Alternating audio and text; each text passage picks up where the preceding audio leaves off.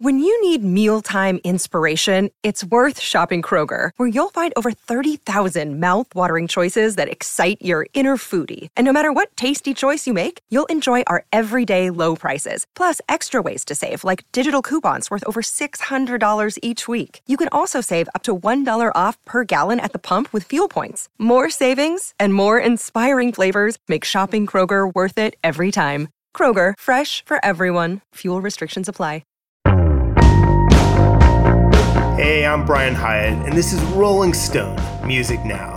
I have with me Brittany Spanos and Rob Sheffield, and the latest Super Bowl halftime show has sparked many opinions. Great show. Seemed like an opportunity for several broader conversations. The first hip-hop dominated halftime show. This does open the door, so who can walk through this door that was open? Drake would be an obvious choice. It's like kind of insane that he hasn't done even a Super Bowl appearance. He's someone who would be able to be in that space so easily because he does straddle that line between being a great rapper but also such a pop performer. Like he can do sort of the Gaga-esque, like he would fly down. He would put on like a really, really good show. And it would probably have like the young, it would be like probably like Nicki and Lil Wayne and all that stuff. That would be like such a good show. Ironically, the person who could put on an absolutely fantastic Super Bowl performance will never be allowed to do so, and that's Kanye West. Yeah, he's digging the hole for himself. It would have ruled like a few years ago. The odds of giving that guy 16 minutes of the highest profile live television in the world seems very low, unfortunately. Imagine if they had done it like immediately after Jesus. I mean, ideally it would have been like after My Beautiful Dark Twisted Fantasy, but you know, the Super Bowl's just a little late on everything. I think there's obviously a lot of openings for all sorts of genres, and, you know, a person that one could imagine doing this, it is not hard to imagine doing this, would be Taylor Swift. That seems like it probably will happen. If Madonna did it, if The Weeknd did it, I think that Taylor could. So if that happened, this is such a gimme for you. I'm just lobbing this softball over the plate. What would you like Taylor Swift's Super Bowl halftime show performance to be like? Only songs from Reputation. Hard cosign. Yes, absolute. It should be for Taylor's version of Reputation. It should be pegged to that. Honestly, it would be a very fun like Super Bowl performance. Like Ready for It, like What You Made Me Do. That's a good like high energy album moment. Oh, look what you made me do. Look what you made me do. Look what you just made me do. Look what you just made me. Oh. Yeah, and that tour when she did Delicate, sort of flying through the crowd on her little private space gondola. Yeah, that would be fine at a Super Bowl. Imagine Taylor doing All Too Well at the Super Bowl. Again, a crossover that no one would expect. She's like, okay, here's the 20-minute version. Yes. It's All Too Well 10-minute and then the normal All Too Well 5-minute version. Yes. And then the show's over. Absolutely. Yes. And the players decide they can't come out and play the second half of the game because they're going through something right now. Everyone's crying so hard on the field. Yet the players just come out and just hug it out. Her Brooklyn broke our skin and bones. Yeah. We can't go on with this. In her live shows, she does so many kind of like mashups already of so many of her songs, like kind of including sort of the earlier Taylor, especially once she moved more to pop, like kind of combining those moments of like very early country Taylor with sort of the pop moments later and kind of building those bridges between it. Like I'm sure it'd be like a really good mix of like we'd get like our song and Love Story, but we'd also get like, you know, Blank Space and Style. And I mean, I would hope for the Spelling is Fun interlude to come back for me. maybe a little August. Here in reality, I think that probably, yes, what it would end up being is one of those things where it tells the story of her career, right? And then and climaxes in the unbelievable anthem from whatever album we haven't heard yet. The one she's making in Jack's apartment right now, probably. Absolutely, she could come out with Damon Albarn to do Park Life. These are bad ideas. These are great ideas. It'll be like the Nicki Taylor VMA performance. Like they've ended their feud at the Super Bowl. We're getting I love that. Taylor Swift featuring Blur, and maybe just throw some Oasis in there. Why not? The Oasis reunites. Genius, yes. Oasis reunites with Blur and Taylor Swift. And she sings London Boy with all of them. We had a no edibles rule before the show, but unfortunately some of our contributors are not abiding by it, and that's okay. That's okay. It's a Taylor Swift dedication to the rich history of Britpop. I love my hometown as much as Motown. I love SoCal. And you know I love Springsteen. Absolutely, yes.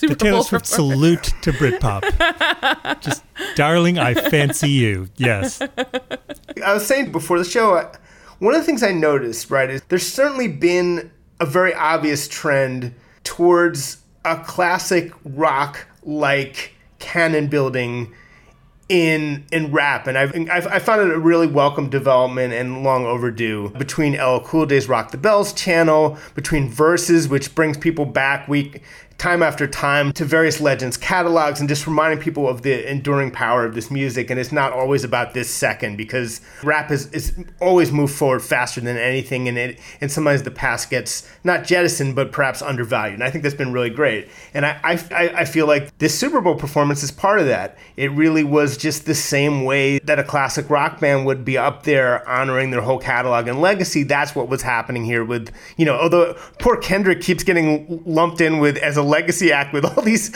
he's like a young man who's in the middle of the prime of his career. But aside from that, I mean, yes, it was people with major legacies.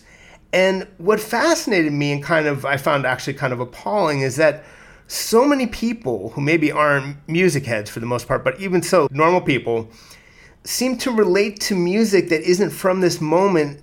They seem to think it can only be nostalgia. And that freaked me out. And I was trying to wrap my head around that. And there was some push. I wasn't the only one kind of pushing back on that, but I just kept seeing that word nostalgia over and over again. And to me, that's not what it is. It's about music that comes to life in the now. And it's the same thing when you go to see an old band. Did you two notice that, and what did you make of it? What I saw mostly was people arguing over whether the halftime set was more geared towards Gen X or millennials. I saw more of the which generation is this for? But I think also that argument probably fed into a lot of... It does. And to me, my answer is for everyone and shut up. It was such a weird argument. I was just like, that's not the point of... I was like, all of these artists... I don't know, like Mary J. technically is a Gen X artist, but when I was in 8th grade, when Be Without You came out, that was everything. Like, that was like... That song was like... that song was like every... Like, we played that every single dance during 8th grade. Like, that was everywhere. And you could not have told me that Mary J. was like an artist whose first album came out in the early 90s. Like, like she had a career as long as I had been alive, because Be Without You was like the hottest song when I was in like 2006. Chemistry was crazy from the get-go. Neither one of us knew why. We didn't build nothing overnight. How do you see it, Rob? Correct me if I'm wrong, but it's only older people who are talking about it as being nostalgic, because that's just a sort of obsolete way of looking at music and music history. I think nobody under 40 was saying that this was a nostalgic sort of performance. It was just a thing where you have to be slightly old and insecure about it to worry about, music, that is so prevalent and so classic. If Willie Nelson performed at the halftime show, people wouldn't be saying, well, this is for people born in the 1930s. That's just not how music has worked over the past 30 years. It just isn't. I would go so far as to say people who are just insecure about it, who are, talking about it in terms of nostalgia. In terms of people saying that this was, people wanting to deny Gen X, like, credit for these artists, I find hilarious. Just more example of Gen X being sort of written out of history, that people are so determined to deny the 90s anything. Also, Brittany, I loved how you specified 50 Cent has not been active musically, as if to imply that 50 Cent has been active in a lot of other ways, because he certainly hasn't been in practice dangling upside down. Like, I don't think I've ever seen anyone look so, like, miserable on live TV. But I was happy to see him perform that. I would have loved a little bit of Candy Shop after, but I'm glad he at least had a few minutes. And we don't give Everybody involved in this excellent halftime show deserves huge credit for doing the hit. I'm a huge fan of that. Like it's different if it's your show. I loved how everybody was doing the hit. Nobody was doing, this is a song from an album I put out last year, or even this is a 30-second snippet of a song I did, last year, and then that'll be the intro to the hit. I love how everybody was really like taking care of business. They knew what their job was. They knew what the Super Bowl was. It's weird how often Super Bowl entertainment does not know what the Super Bowl is. They totally knew, to do the hit, and everybody was doing one banger after another. And they all could have easily done a few, there's so much from every single artist that was up there. If it was just like Mary J could have just literally just taken over. Like it could have just been the Mary J. Blige halftime show if she wanted it to be, it could have just been that. But that's the other thing too, is like they all went with like the song that has transcended. If you go into any club in at least America, you're going to hear all of those songs at some point. Those songs are still so popular and so important culturally to everyone. There is no nostalgia for them because those songs are still so present. And I do wonder if those arguments are also coming from the fact that spaces for those artists in particular were not allowed or seen. They weren't seen as part of the popular culture, even though they were popular culture. They weren't playing the Super Bowl in the early 2000s. Those artists weren't invited to the stages that they are now. And I think that's maybe why too, where it's so late. It's like so late to finally give them the space to do this, because even just thinking about the history of Dr. Dre and NWA and Snoop and all these artists, and just how they were seen as merely violent or inciting violence, or that they were dangerous to culture. They were being banned. They weren't allowed in these spaces. So I wonder if that sort of feeds into it, where it feels nostalgic because the moment in time when these songs existed was 20 years ago, 30 years ago, but those songs are still very present, and these artists deserve to be invited to those stages 20, 30 years ago, but they just weren't. Brittany, to follow up your point about what makes people particularly see these acts as nostalgia, I would echo that and say that to me, there is both a sort of racial and sort of rockist angle to why people see it like that, because the idea is classic rock got to transcend eras, right? No one ever thought. It quickly became seen as not disposable, as, this Boston song is for the ages. You will hear this Boston song forever. And then, of course, much better things that actually deserve to be canonized. I mean, I do listen to that one Boston song a lot more than A Feeling. That song is for the ages. Boston had so many bangers. I cannot believe my ears. Boston had banger after banger. The first Boston album was The Chronic of AOR. There was no song on that album that is not a classic and a banger. If you can't think of the name, it's because every single song is perfect. May I substitute Kansas for Boston? Allow me to retract that. All right, yes. Yeah, let's go for another part of the country. Yeah, exactly. Yeah, exactly. I want an entire halftime show devoted to Kansas playing Leftoverture. Okay, I'll go even worse. Styx. This Styx song has to be, canonized forever. Styx. Oh my God. Everybody loves Styx. Yes, we love Styx. Lady, Mr. Roboto? Oh, no, Styx, come on. This is the hill I'm willing to die on. Styx suck. I don't care. I rarely will flat out say that. I hate Styx. Styx are bad. That just means you have not been to the Paradise Theater. Yeah. You have so much to look forward to, Brian. You will enjoy this music so much when you finally listen to it and you realize that you have too much time on your hands. Sucks. I mean, it's worth keeping in mind that these rock bands did not make it to the Super Bowl until the 2000s. That, the Super Bowl invites people to do the halftime show at least 30 years or 40 years into their career. So there's nothing delayed about like Dre and Snoop doing it now. This is right on schedule for them. Yeah. Diana Ross was headlining the halftime show for the first time 33 years after the first Supremes hit, and this is Dre 33 years after The Chronic. 1, 2, 3 into the 4. Snoop Doggy Dogg and Dr. Dre is at the door, ready to make an entrance, so back on up, cause you know we're about to rip. That's an interesting way of looking at it. To finish the thought, I think it's good, as much as I was joking about Boston, I think it's really good that we have music that everyone understands sort of transcends its original era. But that category just needs to be broadened, and we need to be thinking, and I literally talked about this with Snoop when he was on the show last year. He said, don't put a time limit on us. You didn't put the time limit on the rockers. Except the idea that some great new work might come from these guys and women, because there's that as well. Just the assumption that nothing is going to be worthwhile from a rapper over 50, and I reject that as well. Mary J. just released a very, very good album the Friday before, Good Morning Gorgeous. Excellent album. And some good stuff on Snoop's album. So, I mean, there you go. Cut them niggas with the business. West Coast niggas rocking them Timberlands. Deep up in them trenches.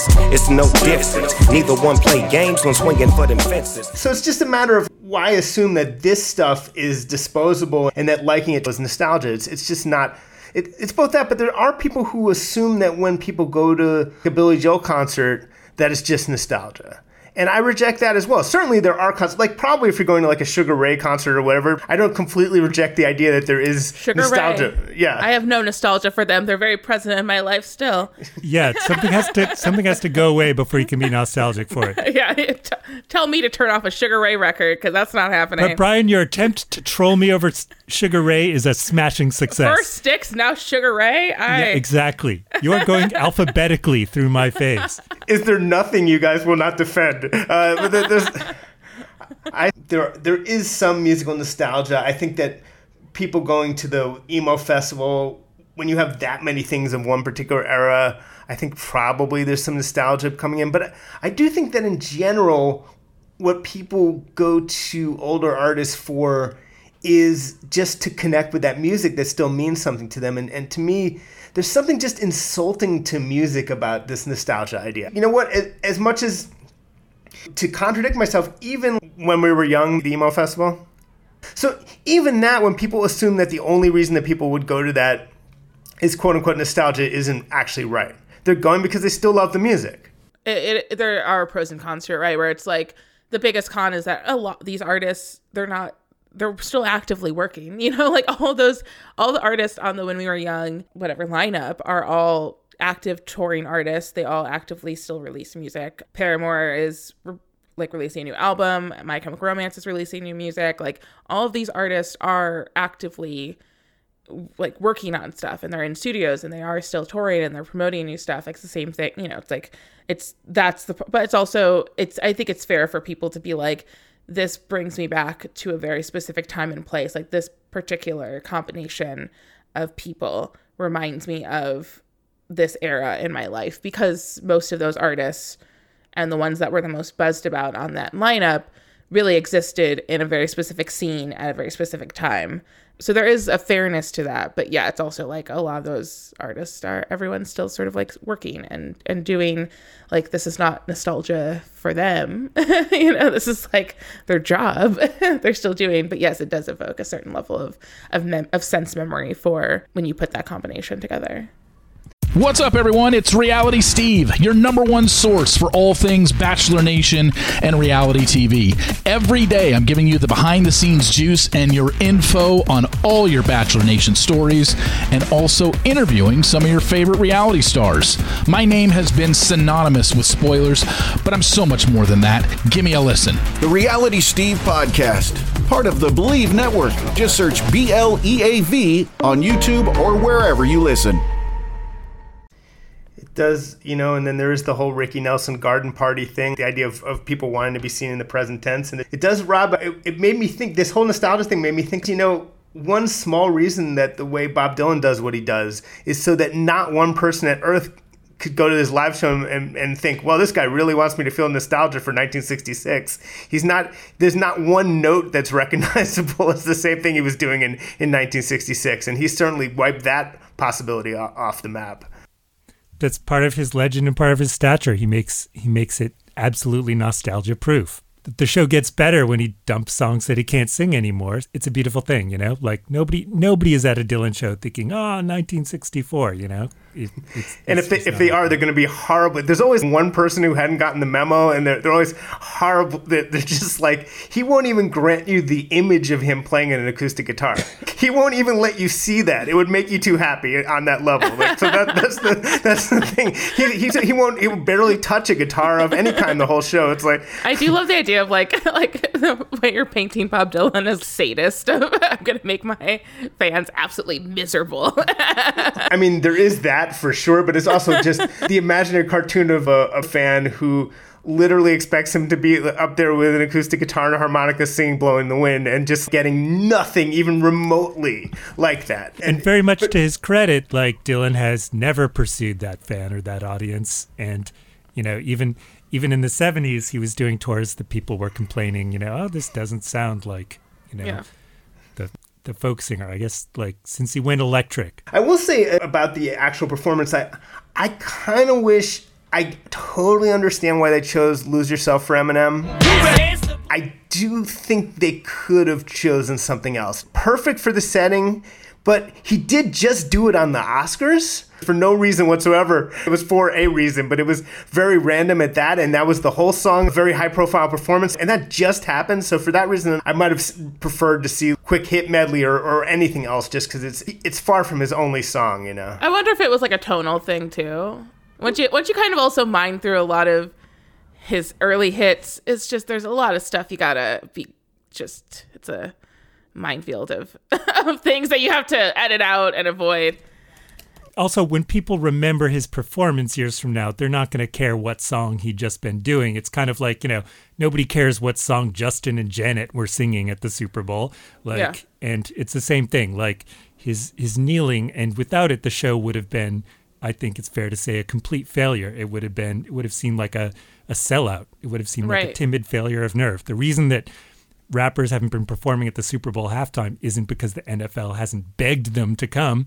It's because rappers have taken a principled stand against, you know, collaborating with the NFL in a really racist ban on a very high-profile political player, and no pretense that it's anything else than just a racist ban on this player. And, you know, Jay-Z was someone who was saying, you know, like, no, he wasn't going to do the Super Bowl a few years ago. Cardi B, Rihanna, it's been years. You know, Maroon 5 somehow got Travis Scott and Big Boy to show up. But that was, you know, widely mocked, and rightly so, as an example of how just nobody wanted to touch the Super Bowl halftime. It had become something like hosting the Oscars, where it was just so coated in loser dust that nobody wanted to do it. Yeah. Yeah, and even just like like you Lose Yourself at the Oscars was like a weird thing where it was just like the Oscars trying to prove a point of like moments where they've been like semi-relevant to what was happening in the culture. And also it was a big deal for Eminem in his career. I think like it was like the Super Bowl was a more fitting place.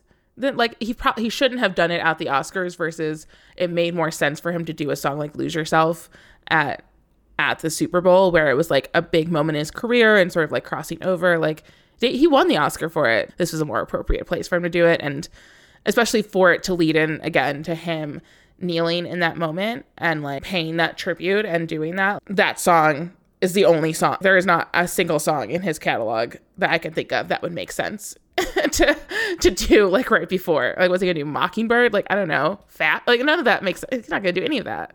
But, you know, without someone taking a knee, the Super Bowl would have looked like a really sad spectacle. It would have looked like a failure, really, on every level. That would have looked like, you know, a sellout. It would have looked really sad.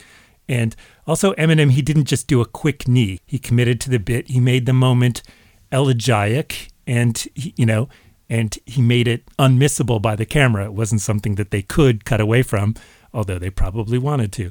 And it was just a really touching moment. And without it, it wouldn't have been the same kind of performance. Rob, you were talking about Eminem's gesture of kneeling, and it is true, you know, even our colleague Jeffrey Haza said this whole performance was just sort of a Band-Aid over a totally racist organization being the NFL. And I think that obviously a very valid argument.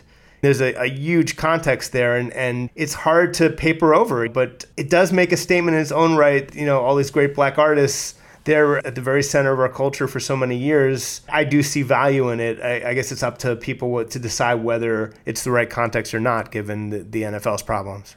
I mean, obviously the problems go even before Kaepernick, and like, you know, again, we've big discussions about Janet Jackson over the last couple of years, and sort of at an accident happening at the show and how the response to the idea of what the show is meant to be changed her career, and then also changed what even the halftime show was for the longest time. There was so much fear and censorship around what the show could be and who could do the Super Bowl halftime performance. It became sort of where in the early 2000s, like I feel like so many of those performances were so fun, and there was this idea that it was like a bunch of different artists kind of coming together, and then it was like, what do we do now to like keep it safe and like kind of like. I know you're thinking of Britney in her little cutoff football uniform. I mean, was with exactly Aerosmith, what you were thinking of. Yeah. Yes. When am I not thinking about it? I could literally read your mind. That's what you were thinking of. I was thinking of Britney Spears and Aerosmith all the time. Yes. when am I not thinking about that combination? Yeah, I mean, just like those moments, I think it just became, I think the Super Bowl and obviously the NFL is such an emblem of very conservative notions about culture and how we function through culture. And it is, even though the players and the artists that have put on some of the best halftime shows are not white, but there is an idea that the audience is meant to be a wholesome idea of white America and what appeals to it. So there are deeper issues, and I think has put it in like a weird place over the last like decade, especially. Yeah, and it sucks for people who love people like Tom Petty and Springsteen and The Who, that they then get used as... they're weaponized as like, this is safe. Like they're not going to do... But then you have Bruce kind of go groin first into a camera, and then an unforgettable moment. Or you have Prince come out with like the guitar and also essentially go groin first into the camera. Exactly. There are those subversive moments, but of course the reaction to those are much different than a Black woman sort of having a pretty traumatic event happen to her in front of an audience of millions globally. So it's rarely remarked upon, but the fact that The Who somehow didn't understand the assignment and barely rehearsed for a Super Bowl performance, and thus gave like a really sort of off performance for one of the greatest bands of all time, and thus marred their image among an entire generation forever, and possibly killed off classic rock at the Super Bowl. Unfortunate. I still think that maybe Pete and Roger are only vaguely aware of this. It was just another gig to them. It's really... They have no idea. It's so sad. That clip is comedy gold. I watch it a couple times a year. It never fails to entertain me. My favorite part is when the roadie hits the crowd sing-along tape, and suddenly this massive crowd that isn't anywhere like singing is singing Baba O'Reilly, and it's like, wow. Don't cry, don't raise your eye. They clearly had no idea what a Super Bowl was, and just completely didn't get what their job was. Someone like Bruce Springsteen or Dr. Dre or Tom Petty, those are people who know what a Super Bowl is. Like I always loved the one when it was Shania Twain and Gwen Stefani. And it was funny because you could see one of these people really knew what the Super Bowl was and the other had no idea. It's a very specific kind of gig. And Gwen Stefani absolutely slayed. I still think they should bring her back to do an entire one. And part of it was like she really knew what the Super Bowl was, and she knew what the halftime show was. And Shania Twain was just, lip syncing a bunch of hits. Well, not going to say lip syncing factually, spiritually lip syncing. I can make no factual claim about the matter, but it was certainly like, someone who did not know what a Super Bowl was. Yeah. And the last several years have been very fun. I thought The Weeknd did a great job with his Super Bowl performance. I loved Katy Perry's. I was not expecting to love Katy Perry's as much as I loved Katy. She just really, she went for it. Gaga, she had a nice Gaga time. Was great. Gaga, I mean, of course Gaga was great. Of course I'm going to stand Gaga's halftime performance. I went to go watch that live. I've never watched a Super Bowl halftime live. that I watched live. I sat through the game. And they're both quintessential examples of like people who know and understand what the Super Bowl is, what works, what doesn't do. They were doing hits, and they were doing, they were putting on a show. I mean, Katy Perry's was, talk about somebody overperforming. It was someone who like really stepped into an unlikely gig, and also the total shock when she brought Missy out, which nobody saw coming. Missy had been so reclusive in recent years. Absolutely nobody saw coming. And the way that Katy milked that brilliant moment, and the way she brought Missy into that situation in the first place, a total shock to everybody. That was absolutely beautiful. And Coldplay knew to bring out Bruno Mars and Beyonce. I'm sure Coldplay would have much rather not shown up and let Beyonce do it. Chris Martin wanted to watch a Beyonce Chris Martin wanted to watch Beyonce and Bruno Mars do a dance off. Yeah, that's another Super Bowl halftime clip, I watch these. This is a long running obsession of mine is this cultural institution that has changed so much. And it's really funny that you could tell that Bruno Mars and Coldplay are like, we really don't want to be here. Like, people only care about what Beyonce's going to do. And Beyonce's like only doing Formation for like a minute of, of screen and time. Part of Uptown Funk, which was the dance off between Bruno and Beyonce is like my favorite part of that. You like that better than Formation? I mean, yeah, but I like Formation, of course, but it's so cute. I give Coldplay and Bruno Mars full marks for showing up. I would have been like, oh, I have the flu today. I can't come and like hold 15 minutes of stage time and then 1 minute with Beyonce singing Formation for the first time. Cocky fresh. Yeah. Bruno Mars with the Chili Peppers. That was a great one. I mean, I loved it. And like they both knew what the job was. The Chili Peppers weren't doing deep cuts from disc 2 of Stadium Arcadium. They were like, no, we're just going to go out there and just give it away. Bruno Mars, talk about a showbiz guy. For a while, it seemed like maybe Bruno Mars was just going to pretty much show up at every Super Bowl, but I guess not. Yeah. It is, as we wrap up, it is remarkable that it, in the minds of someone, it took Eminem, Kendrick, Snoop, Dre, Mary J, et al. to match one weekend. that doesn't seem quite right, but I understand. Like it's. Well, but the Weeknd said yes. They had trouble getting people. Yes. Yeah. Nobody wanted to do it. Great point. And it can't be said it was a massive win for the Weeknd. Yeah. Quite apart from the fact that he turned down the Grammys to do this, which was not a winning decision. It's fair to say whether you like the Weeknd or not. I love the Weeknd, but he didn't make any new fans at the Super Bowl. It was just a weekend show. If you already liked The Weeknd, you were going to like this Super Bowl halftime show. The Katy Perry one was so good because people who just like maybe weren't totally on board with like the history of like Katy Perry's hits were like, oh, it's much more than sort of like the kind of easy silliness of some of her songs. Like she can put on like a very excellent and full-on performance in that way. Yes, the greatness of Katy Perry was she went in assuming that nobody would know any of her songs, which is absolutely the right way to do this.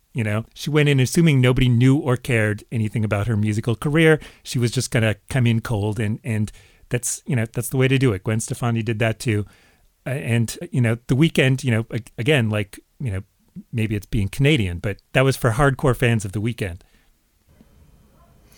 I think the show of force that was this year's performance with that many huge artists doing that many hits is actually going to make it difficult going forward for there to be any one artist. There's a few, like we said, and I think that's why we were struggling at the beginning. Taylor, Drake, a few others, but for the most part, we may be seeing sort of these themed things, the equivalent of like a West Coast Dre thing with different groups of people, because it's just hard to match and that's why I can't really understand anyone saying that was anything other than a great show. I mean, look at just by the sheer force of that many people doing that many hits, how is it not going to be great? And I think that's the other thing to Rob's point about like Katy Perry going in that way versus like The Weeknd. Like I think there is sort of the artists who don't assume that their core fandom is going to be drawn to the Super Bowl is when they've put on the best shows. Like Lady Gaga fans and football fans don't often cross over. And yet she went into it. She did a lot of her early album stuff. Like she wasn't like, I'm just doing Joanne at this and they're going to get into it. Like it was like she gave you the Gaga that we met in like 2008, 2009. Like she was like, this is like weirdo alien Gaga. That's like, very classic party hits that she was putting on. And like, even Beyonce and then like when Justin Timberlake returned, like, like they were like doing stuff that was like from, the 90s, like they were like, you're kind of doing the nostalgia of it. Like Beyonce brought back Destiny's Child for the Super Bowl. Like no one was expecting that would be the thing that she would do for her Super Bowl performance. And like, she went in with the assumption of like, okay, well, if you are not listening to my music, if you are not the crossover of Beyonce fan and football watcher, you will at least know Say My Name. You will know Lose My Breath. Those are songs that you will absolutely have an understanding of, even if you have not listened to my last album or two. And that was, of course, also it was before she released her self-titled. Like, that's also insane to even remember that was like the same year, but total opposite ends of the year. Like, you know, she was in a different place that the self-titled would bring her even, obviously, like a bigger fandom. But I think that was also because of the Super Bowl, because of what she did at that performance, completely changed her career. And that was such a classic performance. And also, you know, nobody knew that she was making an album at that time. So yeah, it's funny to think like, yeah, she just, you know, she was working on a song at the hotel, you know, she was working on Partition. She was like, oh, got to play the Super Bowl. Like, goes, plays it, comes back. Filming like 12 videos. Yeah. Yes. It was kind of like the last power move of the, you know, of the old Beyonce, when she merely seemed like the biggest star in the world. Yeah. And somehow made her even bigger. Like, when you even think about it, that performance was a big part of what made the release of the self-titled album even more massive. Like, it just brought her so much more recognition for how great of a performer she is. And like, I think a lot of audiences don't see that for so many artists if they aren't listening to them regularly. And I think that's the power of what this performance can do. I would like to thank Brittany Spanos and Rob Sheffield for joining me once again. And Rolling Stone Music Now will be back next week on Sirius XM's Volume, Channel 106. And in the meantime, we are, of course, a podcast. Download Rolling Stone Music Now as a podcast wherever you get your podcasts. Subscribe to us wherever you get your podcasts. Do consider leaving us a nice review on Apple Podcasts. We're always grateful for that. But as always, thanks for listening, and we will see you next week.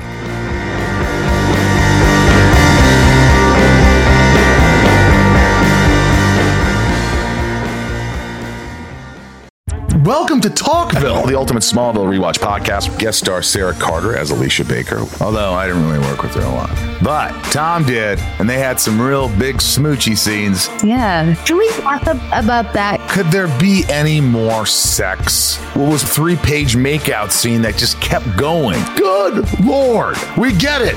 They have chemistry. Jump in now or catch up on any of the past seasons of Talkville on YouTube or wherever you listen.